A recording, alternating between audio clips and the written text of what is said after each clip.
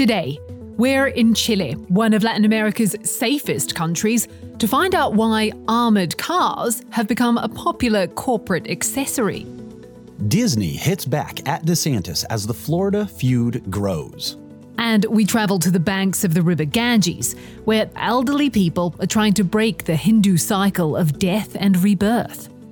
It's Thursday, April 27th. This is Reuters World News, bringing you everything you need to know from the front lines in 10 minutes. I'm Kim Vanell in London. And I'm Christopher Walljasper in Chicago.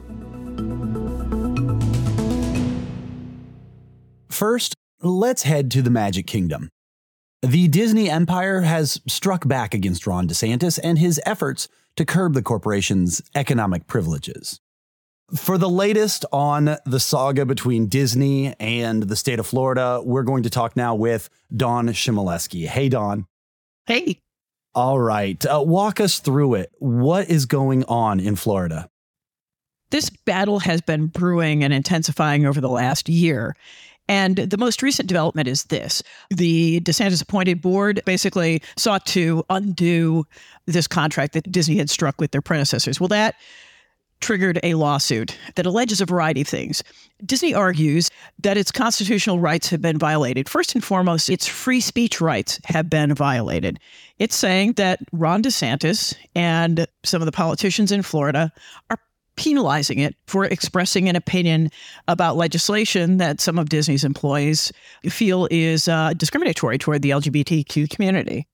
Is there a chance that this fight could end up hurting DeSantis or the GOP more broadly in their pro-business stance? I had a chance to speak with some political science professors in Florida, and they had some interesting observations to make. What Ron DeSantis may well be doing is adopting policies that appeal to the Republican primary voter.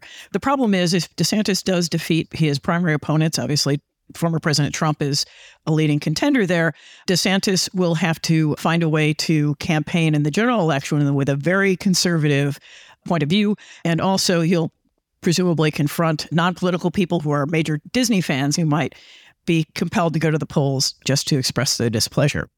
Interesting. Dawn, thanks for keeping us across this. Always a pleasure. Thanks so much, Chris. Great talking with you. Here's what else we're following around the world. The United States and South Korea have signed a landmark deal intended to counter the nuclear threat from North Korea. The agreement means the US involving Seoul in its nuclear planning operations and promising that one of its nuclear-armed submarines will visit the region for the first time since the 1980s. Ukraine's Volodymyr Zelensky has described an hour-long phone call with China's Xi Jinping as meaningful. It's the first time they've spoken since Russia's invasion. Xi told Zelensky that China would send special representatives to Ukraine and hold talks with all parties seeking peace. Pope Francis is to allow women to vote for the first time at a powerful global meeting of bishops in October, in an historic move. In the past, women were only allowed to attend as observers. Former Fugees rapper Pras Michel has been found guilty of 10 criminal charges, including corruption. The Grammy Award winner was found guilty of conspiring to help a Malaysian businessman and the Chinese government gain access to US officials, including former presidents Barack Obama and Donald Trump.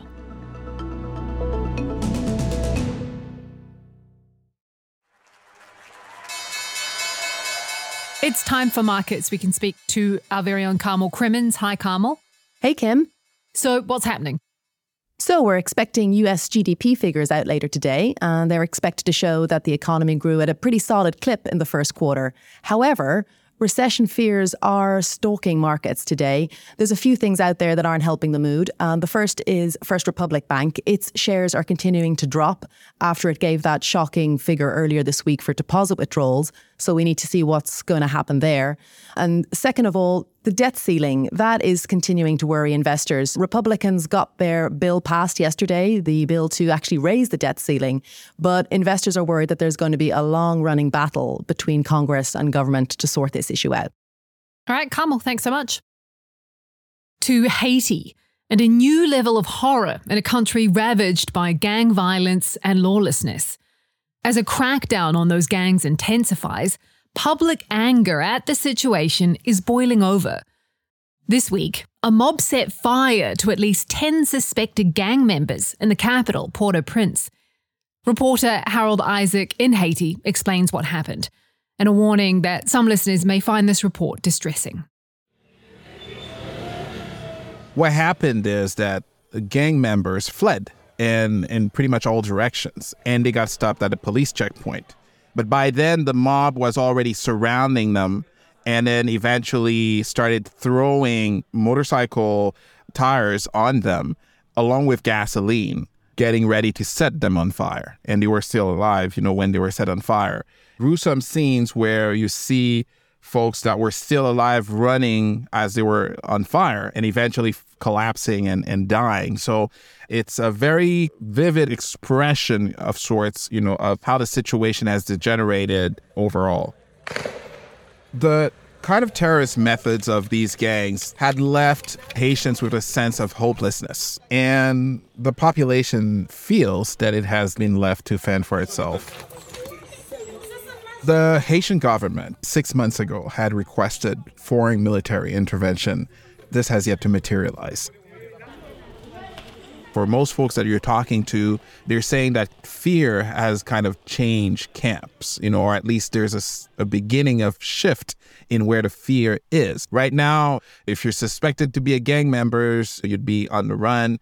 It's a very complicated situation, but what happened is a major precedent, and we don't really know where we go from there. Harold Isaac in Port-au-Prince. At a shooting range in Santiago, Javiera Castillo is learning how to fire a pistol.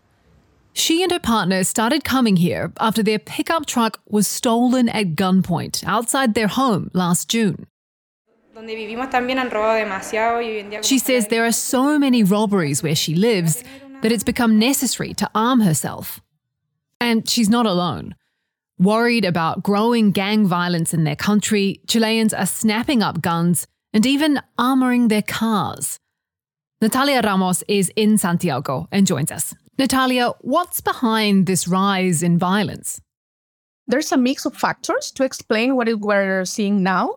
On one side, we have many guns circulating. That's what authorities say, that there are many illegal guns. And in the other side, there's also a problem with illegal immigrations. So especially in the northern regions of Chile, there's have been a really surging crime related to illegal immigration, to arms trafficking, to trafficking of people. And a third point to explain this is that the Chilean state has been slow to face this growing problem.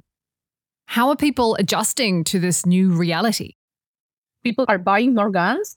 According to Defense Ministry, we talked to, there's a surge in 6% of people buying more arms exclusively for personal defense in the last 6 months. You recently went to a car dealership that turns regular cars into armored vehicles. Can you tell us about that? Yeah, it's a really new service here. So people who can afford, because it's about $20,000, $30,000 to pay for that. It's not a cheap solution, of course. We spoke with the manager. He's called Rodrigo Rivera.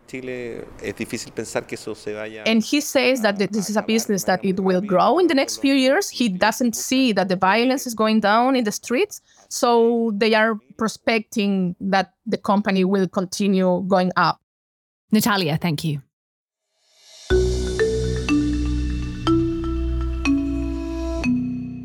And now to the town of Varanasi on the banks of India's Ganges River. While Western-style nursing homes are gaining popularity in India, thousands of elderly here live out their final days in a sparse life of prayer and fasting. Old age homes, they are for comfort, all right. But our Indian philosophy is those who seek worldly comforts can never go to God. That's 82-year-old Murali Mohan Sastry. His ribs show through his frail frame as he prays and bathes in the Ganges River each morning. Residents hope the denial of worldly comforts might break the cycle of death and rebirth that's core to the beliefs of some Hindus. Death is invited here. We invite death, and he is our guest, actually. So we are proud that we are going to die here. That's it for today's edition of Reuters World News. We're back on Friday. Before you go, we'd love for you to tell us what you think about the show. There's a survey in the pod's description on the Reuters website or your preferred podcast platform.